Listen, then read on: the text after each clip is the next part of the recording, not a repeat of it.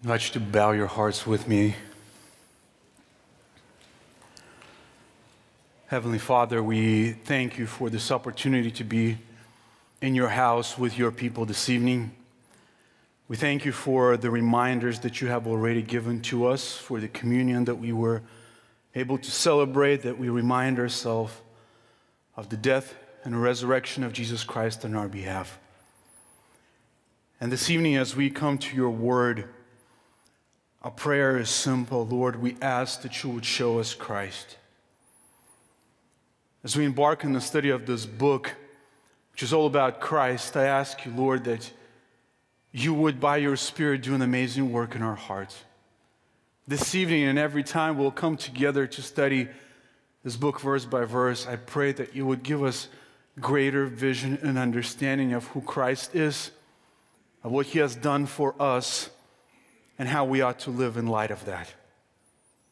I ask this evening as we introduce this book, that you would give me grace to give us an overview so that we may see where we're going and what we are to expect.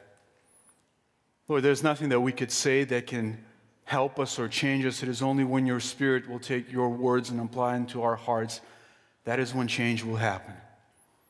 And I pray that this would not just be time, a check mark, another sermon, but that you would change lives.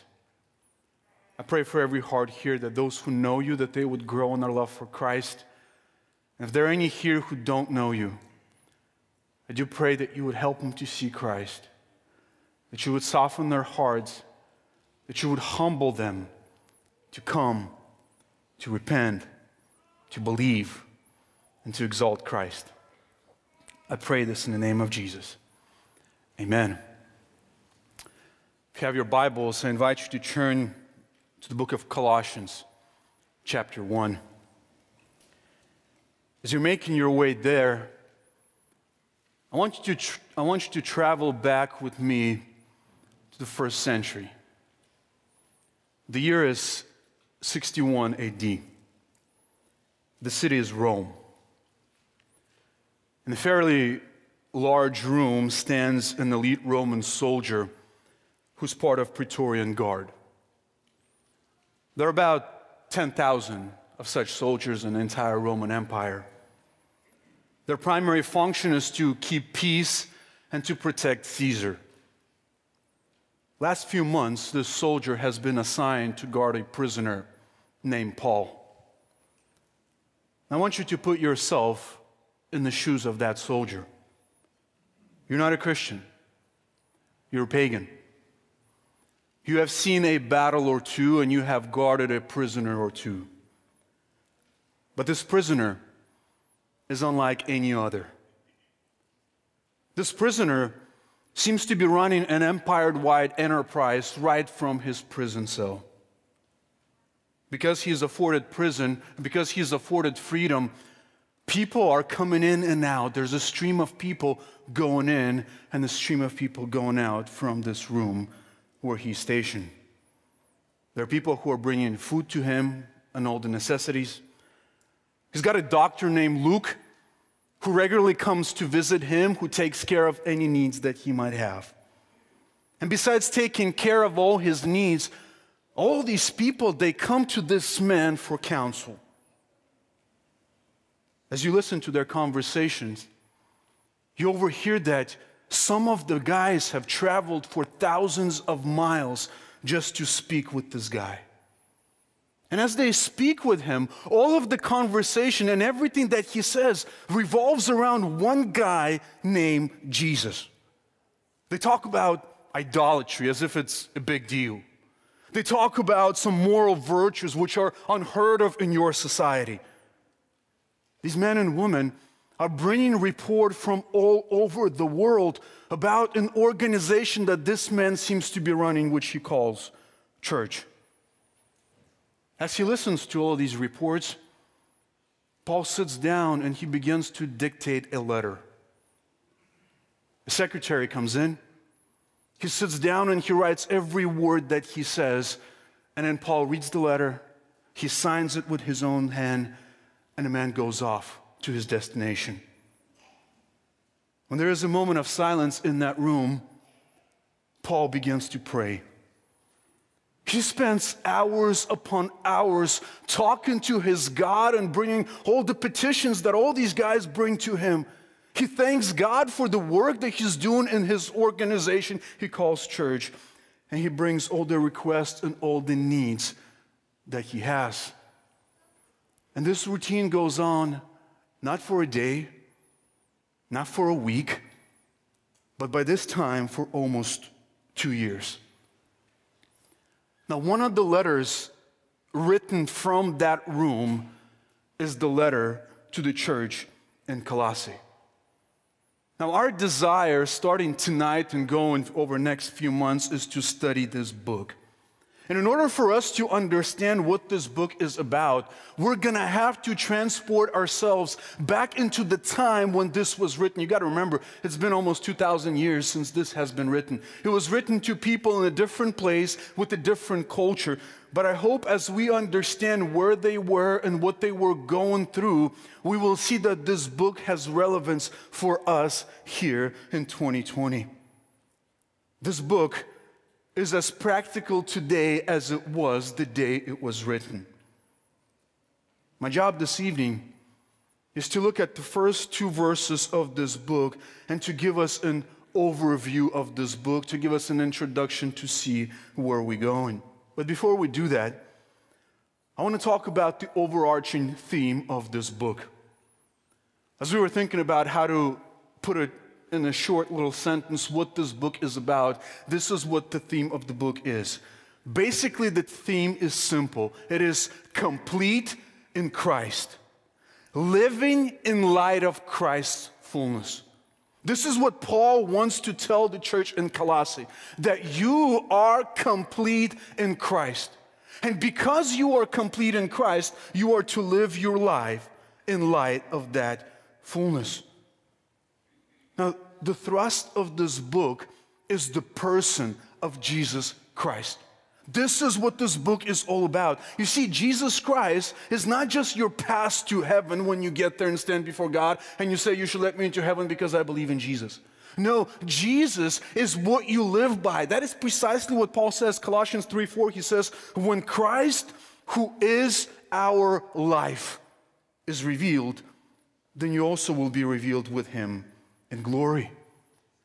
You start your Christian life by believing in Jesus Christ. You live your Christian life by living by faith in Jesus Christ. And when you die, you're going to meet Jesus Christ and you're going to spend eternity with him. You see, the message of the book of Colossians is that Christ is so preeminent that to substitute him for something or for someone else is blasphemous. Jesus Christ is so sufficient that you need to look for nothing else and you need to go nowhere else because all you need is in Christ. In him you have been made complete. Chapter 2, verse 10. Are you looking for acceptance with God? All you need is Christ. Are you looking for knowledge and wisdom? All you need is Christ. Are you looking for power for your Christian life? All you need is Christ. Are you looking for completeness? All you need is Christ. Are you struggling with sin? All you need is Christ. Is your marriage on the rocks? All you need is Christ. Do you need help in your ministry? All you need is Christ. You see, that's why the title of this message is All You Need is Christ. But you see, Paul doesn't just tell us that Jesus is all you need and that Jesus is enough. In these 4 chapters before us, he explains to us how Jesus is enough. How you are to live practically in light of the completeness and in light of the fullness that you have in Christ. Our desire is that as we study this book, that we would see who Christ is.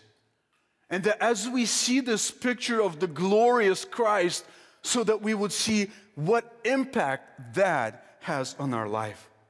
How we are to live in light of the preeminence and the sufficiency of Christ. As we begin tonight, I'm going to read first 14 verses of this book. And then I'll give you three things that we'll talk about. We'll talk about the author, we'll talk about the audience, and we'll talk about the address from first two verses. Join me as I read Colossians chapter 1, first 14 verses. Paul, an apostle of Jesus Christ, by the will of God, and Timothy, our brother, to the saints and faithful brethren in Christ who are in Colossae. Grace to you and peace from God our Father. We give thanks to God, the Father of our Lord Jesus Christ, praying always for you. Since we heard of your faith in Christ Jesus and the love which you have for all the saints, because of the hope laid up for you in heaven, of which you previously heard in the word of truth, the gospel, which has come to you, just as in all the world also it is constantly bearing fruit and increasing, even as it has been doing in you since the day you heard of it and understood the grace of God in truth. Just as you learned it from Epaphras, our beloved and faithful bondservant, who's a servant of Christ on our behalf. And he also informed us of your love in the Spirit. For this reason also, since the day we heard of it, we have not ceased to pray for you and to ask that you may be filled with the knowledge of his will in all spiritual wisdom and understanding, so that you will walk in a manner worthy of the Lord, to please him in all respects, bearing fruit in every good work and increasing in the knowledge of God, strengthened with all power according to his glorious might, for the attaining of all steadfastness and patience, joyously giving thanks to the Father, who has qualified us to share in the inheritance of the saints in the light. For he rescued us from the domain of darkness and transferred us to the kingdom of his beloved Son, in whom we have redemption, the forgiveness of sins. Let's begin with our first point and talk about the author. Paul begins this book and he says in verse 1, Paul, an apostle of Jesus Christ, by the will of God. We're good. Let's go on to second point. No. There's more to this. He says, Paul, an apostle of Jesus Christ. Now, you don't need to go past the first word of this book to figure out who wrote this book. Now, up until 19th century, no one questioned Paul's authorship of this book. It is only later on in the 19th century that people came along and they started wondering, how maybe Paul didn't write this book. There are 27 books in the New Testament, 13 of them written by Paul. And every single one of the letters written by Paul begins with Paul. You have to read just the first word to see who the author is. Now, in the book of Colossians, Paul mentions his name not once, not twice, but 3 times. If you look at verse 1, he says, Paul, an apostle of Jesus Christ. Skip down to verse 23. He says, if indeed you continue in the faith firmly established and steadfast, and not moved away from the hope of the gospel that you have heard, which was proclaimed in all creation under heaven, of which I, Paul, was made a minister. And as he closes the book in chapter 4, verse 18, he says again, I, Paul, write this greeting with my own hand. Paul inserts his name in the introduction, in the body, and in the conclusion of the letter. Now, the reason why some liberals challenge Paul's authorship of the book, they say it's threefold. Number one, they say it's language. You see, in the book of Colossians, Paul uses certain words and certain phrases that he doesn't use anywhere else. And because of that, they claim that, well, maybe Paul didn't write this. As if Paul is supposed to say exactly the same thing in exactly the same way in every letter. Second reason, they say that there's theologies different in Colossians. In the book of Colossians, Paul talks about some doctrines that he doesn't address anywhere else. Or he focuses on some things that he doesn't speak in his other letters. And again, there's an assumption here that Paul has to write about the same thing to every church, while people are in different circumstances dealing with different issues, and obviously Paul would speak of different things in the letter. And the third reason why some people doubt Paul's authorship of this book is its relationship to the book of Ephesians. No doubt you read the book of Ephesians and you read the book of Colossians, and there is a great overlap between these two books. Many of the things that we'll read in the book of Colossians are found in the book of Ephesians. And so they say, well, why would Paul write two books that are pretty much the same and talk about the same thing? Well, first of all, the books are not the same. And this assertion here that there's great similarity to the book of Ephesians goes against what previously it says, well, it's just too different from other books. Yes, Paul does say some things that he says somewhere else, but the point and the context in which he says them, they're different. Because people in the city of Colossae were dealing with different issues, and that's why Paul talks about this way in the book of Colossians. Now, just in case you need more evidence that Paul wrote this book, I want you to consider another letter that Paul wrote, letter to Philemon. Now, virtually no one doubts that Paul wrote the letter to Philemon. I want you to hold your finger here in the book of Colossians, and I want you to go to Philemon. And we'll see the things that are mentioned here and there, and we'll see that it comes from the pen of the same author. First of all, both letters are written from prison. If you go to Colossians chapter 4, verse 3, Paul says, so that we may speak forth the mystery of Christ, for which I have also been imprisoned. Skip down to verse 10, and he says, Aristarchus, my fellow prisoner, sends you his greeting.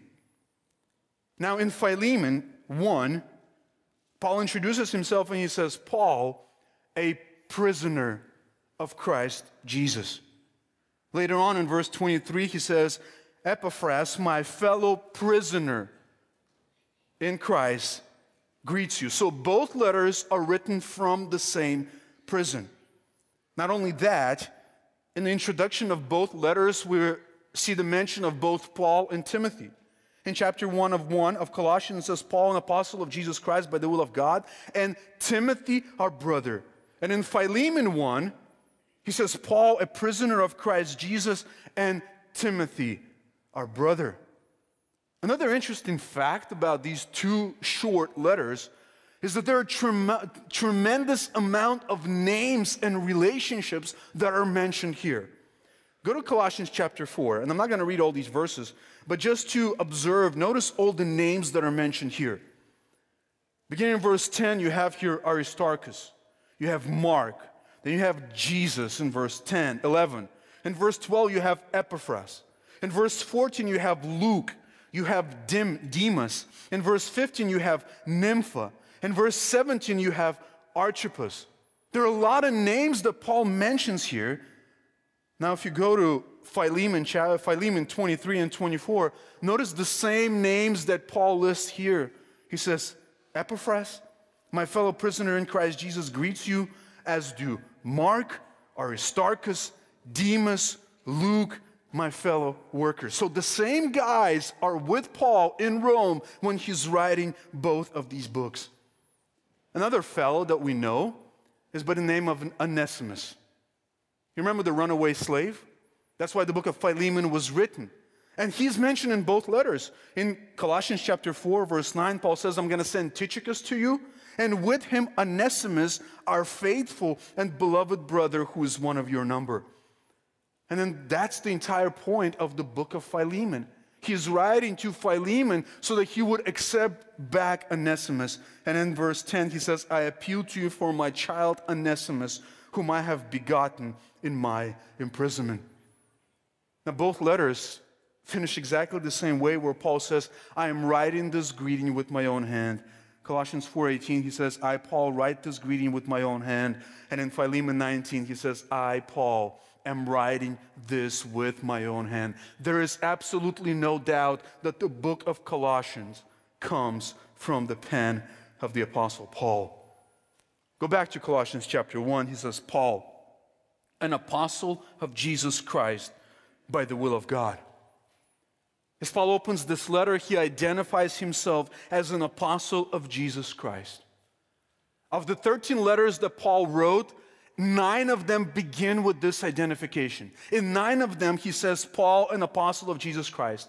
The only letters that do not have that is the letter to the church in Philippi, 1st and 2nd Thessalonians, and the letter of Philemon that we just looked at a minute ago. Now, the reason why he doesn't have to identify himself as an apostle there is because those churches were so familiar with Paul, and Paul did not have to bring in his authority as he wrote those letters. When Paul writes this letter and every other letter, he inserts this here and he says, Paul, an apostle of Jesus Christ. He is an official representative of Jesus Christ. These words do not come just from a guy who wants to give you some suggestions. No, this is an official representative of Jesus Christ. The term here, when he says Paul, an apostle, this is used in the technical sense. Apostle literally means just the sent one. And it is used in a loose sense, if you will, that you could be sent by somebody and you could be apostle from this church. Or you could be used in the technical sense where we're referring to the original 12 whom Jesus chose, and then Paul. The apostles, the 12 and the Paul, they had special qualifications. The apostles saw the resurrected Jesus Christ. Why? Because they were witnesses of his resurrection. Acts chapter 1. All the apostles were chosen directly by Christ, and they were commissioned directly by Christ. In other letters, Paul explains how he didn't volunteer for this job. God chose him from his mother's womb, and he has appointed him, and he has commissioned him on the road to Damascus when he saved him. And finally, from 2 Corinthians chapter 12, verse 12, we read that apostle had special signs. Where Paul defends his apostleship in 2 Corinthians chapter 12, he says, the signs of a true apostles were present with me. According to 1 Corinthians 15:8, Paul was the final apostle. Remember in 1 Corinthians 15, Paul lists all the people that Jesus appeared to after his resurrection. And then in verse 8, he says, and last of all, as to the one untimely born, he appeared to me also. Now, because of this, we can say that there are no apostles today. Now, because Paul is an apostle, he has authority to command churches. Elders have authority in a local church. They have responsibility over a local church. An apostle has authority not only over a local church, but he has authority over all the churches. That's why Paul was able to be in Rome, and he's able to command the church in Philippi. He's able to tell things to the church in Corinth. He's able to speak to the church in Colossae. Why? Because he's an apostle, and he has that authority. Now notice, Paul says here, I did not volunteer for this job, because he says, Paul, an apostle of Jesus Christ, by the will of God. When Paul got saved, he didn't go to church and fill out a resume to be an apostle. No, he says, this has happened according to the sovereign choice of God. He chose me for this job from my mother's womb. Therefore, this letter is not just an optional suggestion. This letter comes to the church in Colossae. It comes to us today as a command from Jesus Christ himself. And it is so fitting that Paul calls himself an apostle of Jesus Christ, because the entire book is going to be about Jesus Christ. If you're going to want to learn about Jesus Christ, you want to learn from his official representative. And so Paul says, listen, I have been commissioned by Christ, and what I'm going to do in this book, I'm going to tell you all about Jesus Christ. And as so often happens in the introductions, Paul includes names of his co-workers. And he does so here. He says, and Timothy are brothers. Now, these are not co-authors, but these are co-senders. Paul is writing the letter.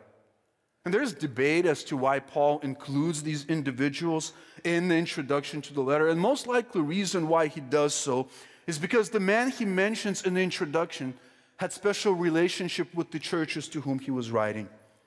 In this case, we're not exactly sure the relationship between Timothy and the church in Colossae, but there's absolutely no doubt that they knew of him, and we'll see later on the reason why. Paul simply identifies Timothy here. He says he is the brother. He is brother. So Paul is the author. Timothy is the co-sender. Let's look secondly at the audience. Audience in verse 2, he says, to the saints and faithful brethren in Christ who are at Colossae. First, notice that Paul uses two terms here to identify his readers. The text here, he says here, to the saints and faithful brethren. Now, these are not two groups of people, but rather these are two designations of the same group. First, he says to the saints. Saints. And just to be sure, this letter is not to address to the venerated class of believers in the Catholic Church. That came later. He's writing to believers, and he says here, this letter is to the saints, to the holy ones, to those who have been set apart. But this does not mean that there is a group of believers in the church who have attained a special level of holiness. You see, all of the believers who are in Christ, and all of the believers are in Christ, all of them are saints. Now, holiness has two sides to it. On the one hand, it is separation from sin, and on the other hand, it is dedication to God. We will see later on in this book that he's going to say that God, the Father, has taken you out of the world, and he has brought you into the fellowship and into the kingdom of his Son. He has taken you away from sin, and he has dedicated you. He has separated you to be his people. Now, we know that this is a reference to all of the believers, because that is exactly how he will use this word later on. Look at verse 4. He says, since we heard of your faith in Christ Jesus and the love which you have for who? For all the saints. Skip down to verse 12. He says, giving thanks to the Father who has qualified us to share in the inheritance of the saints in the light. Verse 26. That is the mystery which has been hidden from past ages and generations, but has now been manifested to his saints. You see, if you are in Christ, you are a saint. Now, that doesn't mean that you always act like a saint.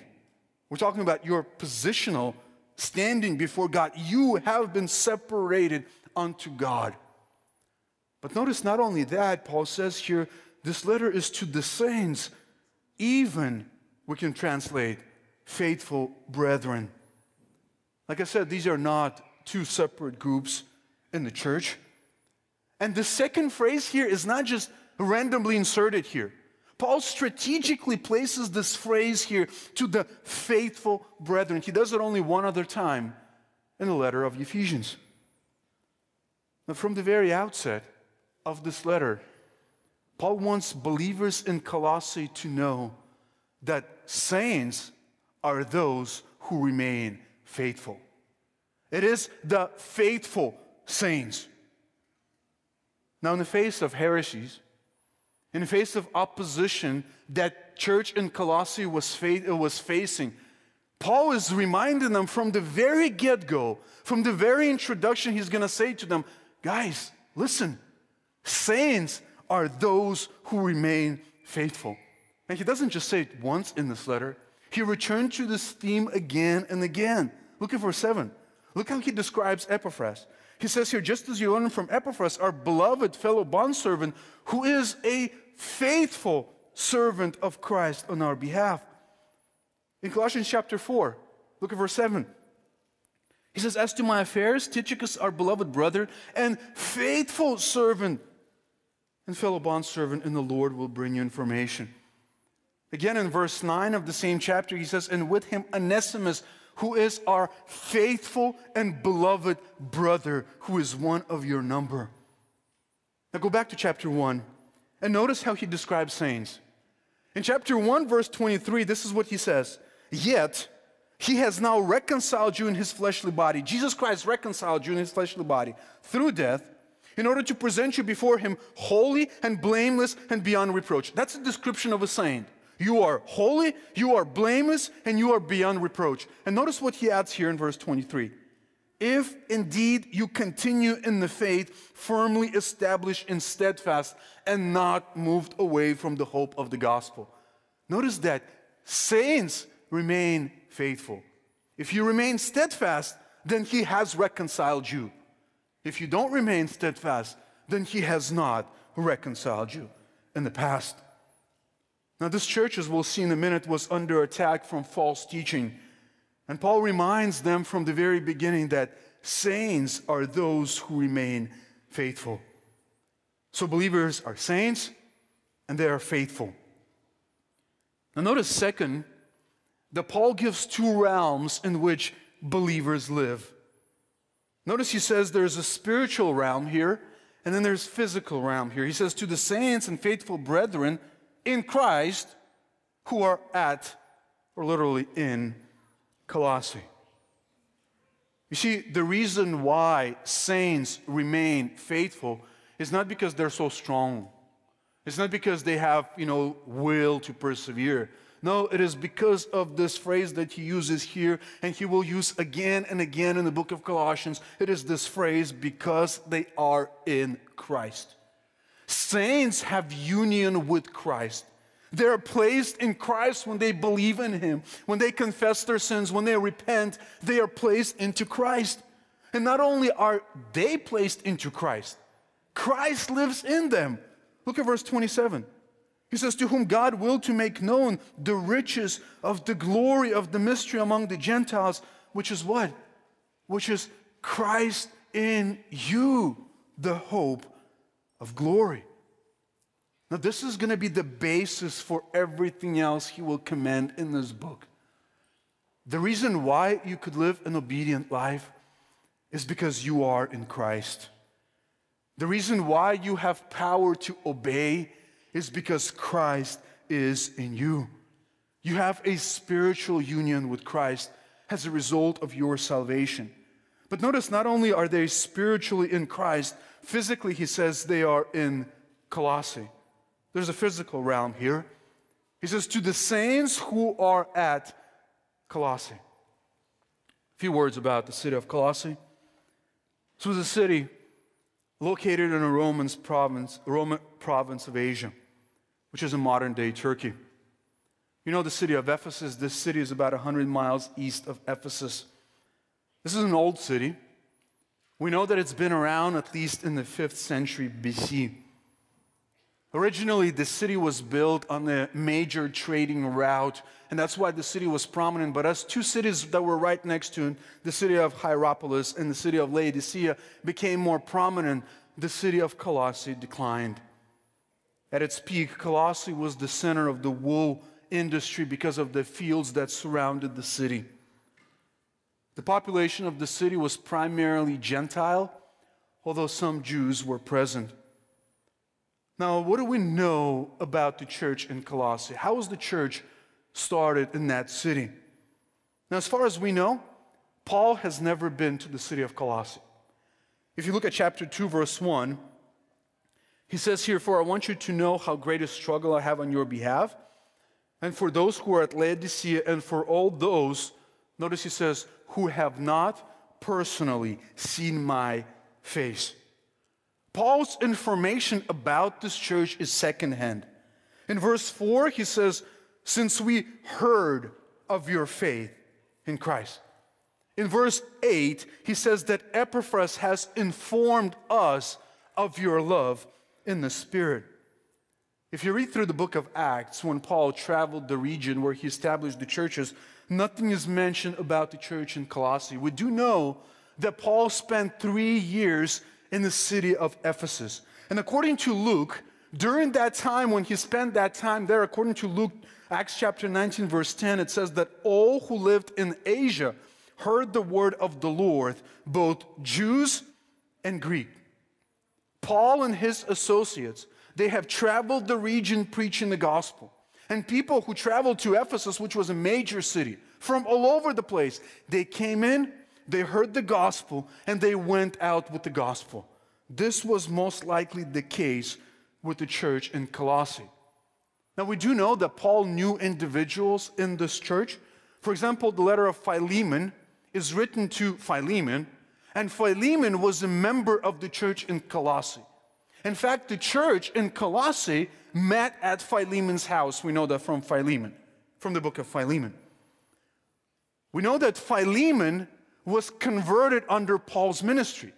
And we know that because in Philemon 19, Paul says, I am writing this with my own hand, I will repay. And then he adds this note, not to mention that you owe me even your own self as well. You owe me your life because I preached the gospel to you. Now, there are other individuals that are mentioned in this book by name, which we assume is the reason that Paul knew them. Epaphras is mentioned in verse 7. He's also mentioned later on in chapter 4, verse 12. Now, this man was most likely the pastor of the church in Ephesus, from every church in Colossae. Everything that we know him suggests to us that that was the case. Now, we know that believers got saved because they heard the message of the gospel from Epaphras. Look at verse 7 of chapter 1. Paul says that you have learned it, you have learned the gospel from Epaphras, our beloved fellow bondservant. Now notice how Paul describes him. He is our faithful servant of Christ on our behalf.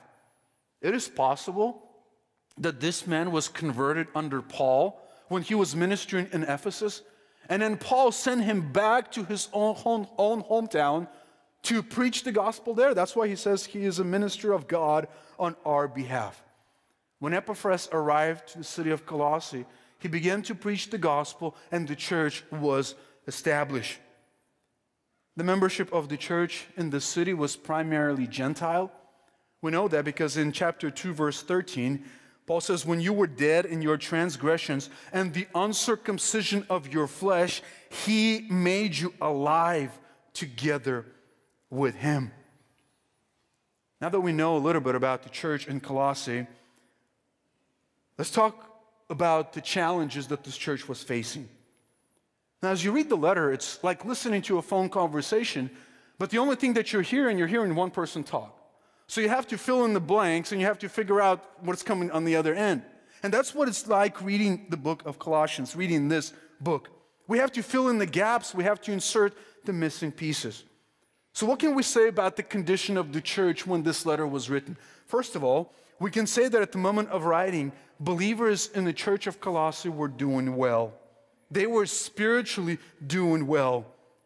We know this because, as we will study next time, Epaphras, who is probably their pastor, he travels to Rome to inform Paul of the circumstances of the things that are going on in the church. And as you will see in chapter 1, verses 3 through 8, Paul is just excited about the progress that they are making there. In chapter 1, verse 4, he says, we have heard of your faith in Christ Jesus and the love which you have for all the saints. Believers were faithful there. They believed, they had faith in Christ Jesus. They had love for all the believers. And notice he says here that the gospel is making progress. He says, even as it has been doing in you since the day you heard and understood the grace of God and truth. We can say that the letter of Colossians is a preventative letter rather than a corrective letter. The church is doing well, but the church is being attacked. And that's our second thing. The church in Colossae was a church under attack from false teachers. Notice in chapter 2, verse 8, Paul says, see to it that no one takes you captive. I mean, just imagine this picture. He says, there is somebody who wants to enslave you, who wants to rob you of your freedom. Your faith is being assailed, and you are to stand firm. Colossians, remain faithful. Don't fall for the lies of the devil that are being advocated by some. So we ask the question, what was the heresy that was attacking the church in Colossae? And there isn't one name that we can put on this heresy in the historical terms, because it was a sort of a hybrid spirituality. As we will study chapter 2 of this book, we will see that this was a mixture of Greek philosophy, some Jewish legalism, and pagan mysticism and asceticism. If you boil it down to one phrase, it basically came down to this: you need something more than Jesus. Jesus is not enough. Oh, you need special knowledge. And the special knowledge is available only to the few. It's not available to the average Christians, so you need to find those special believers to get that special knowledge. The physical world that you live in, including your very own body, is actually evil. You see, the reason this world exists and the way it came into being is that God has created a good angel, and then that good angel created another angel, and then that angel created another angel, and then finally down the line that one of those angels created the world. Matter is evil. World is evil. Body is evil. Jesus Christ is that highest angel that God has created. Now, Jesus Christ was not actually man, because God would not be associated with evil flesh. He would not put on evil flesh. In order for you to get back to God, you need to get back to God the way it got to you. You need to get back to those angels, and you need to worship them so that one day you could eventually get back to God. That's why in Colossians chapter 2, verse 18, you had these false teachers who were advocating the worship of angels. You see, your problem, they said, is your body. That's why you have here legalism. That's why you have here severe treatment of the body in Colossians 2:23. You need to restrain your desires so that you can get past all this physical stuff and you get to the spiritual, the mind, the spirit, where the things are actually good. Get circumcised, keep strict dietary laws. You must observe some feasts, some holidays, and stay away and do not touch the things that would tell you that they are unclean, so that you can be an elite Christian. What is Paul's answer to all this? Paul's answer is simple. He says Jesus Christ is the image of the invisible God. Colossians 1:15. Oh no, he is not an angel, but he created all the angels. In Colossians 1:16, he says, for by him all things were created, whether in heaven or on earth, visible or invisible, whether thrones or dominions or rulers or authorities, all things have been created through him and for him. He is the one who spoke everything into existence. He is God himself. He is the Lord of creation. And not only is he fully God, he's also fully man. Because in order to bring you back to God, he paid the ultimate price. Colossians 1:22, he says he has now reconciled you. How? In his fleshly body through death. In order for you to die, you have to have flesh and bones. He says Jesus Christ had flesh and bones. Angels did not create the world, but Jesus did. Jesus created the angels whom you claim to worship. Are you looking for wisdom? Are you looking for some special knowledge? Do you know where you get it? Colossians 2:3, he says, in Christ are hidden all the treasures of wisdom and knowledge. You see, your problem is not your body. The problem that you have is the problem of your mind, because in chapter 1, he says you were hostile in mind. As a result of that, you were engaged in evil deeds. And when you come to Christ, when you exercise your faith in Christ, he says you come in chapter 2, verse 10, he says, you have been made complete. Positionally, you have been made complete by your standing in Christ.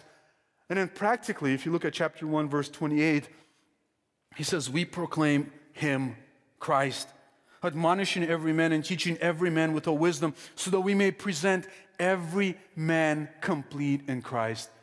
Positionally, you have everything that you need in Christ. You are complete. You could not be any better. And he says, practically, in order for you to become just like Jesus Christ, what you need is not special knowledge.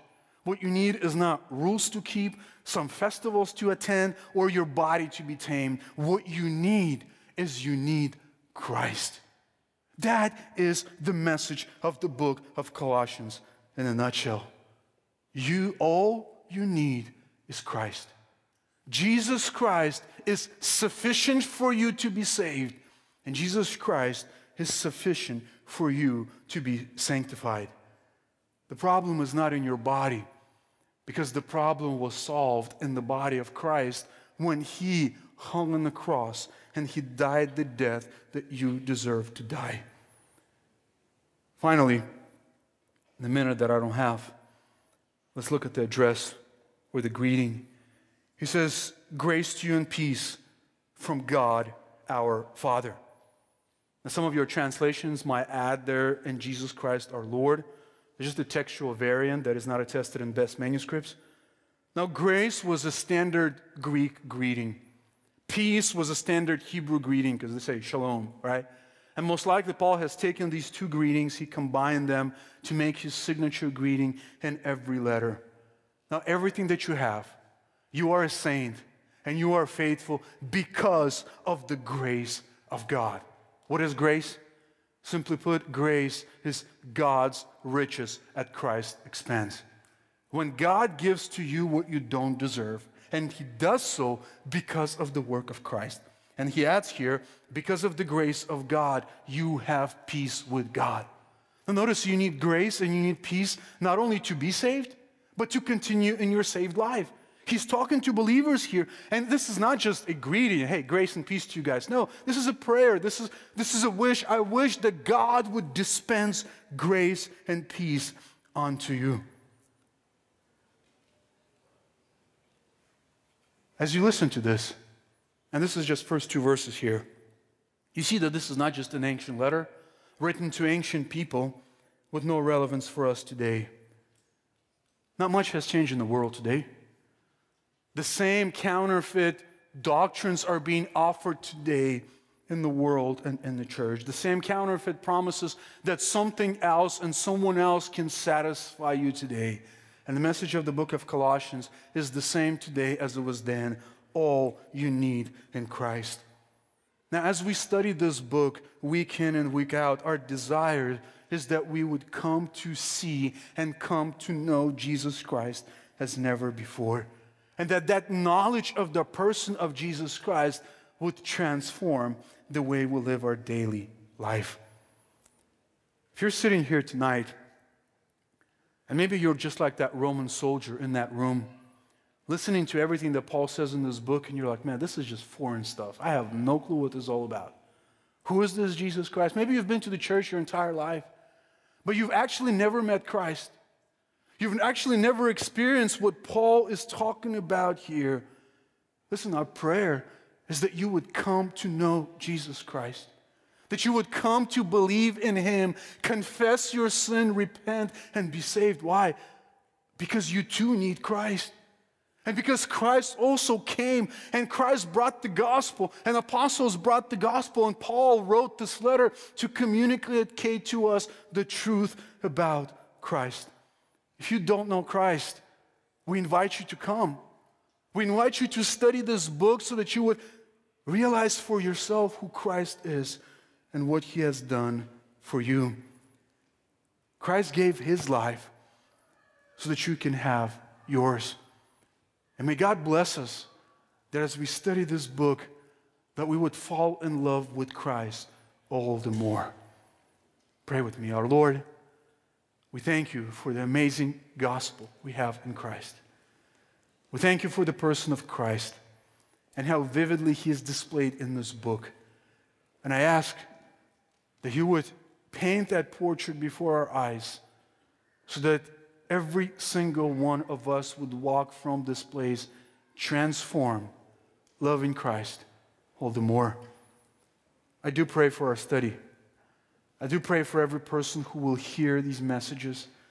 I do pray for everyone who will preach these messages. I pray that You would help us to be gripped with the vision of Christ. And as a result of that, present them to the people. And we ask that You would save some. We know that many of those soldiers who had the first opportunity to hear these letters got saved. And we ask that You would do the same now. Save some and bring them to Yourself. In Christ's name, amen.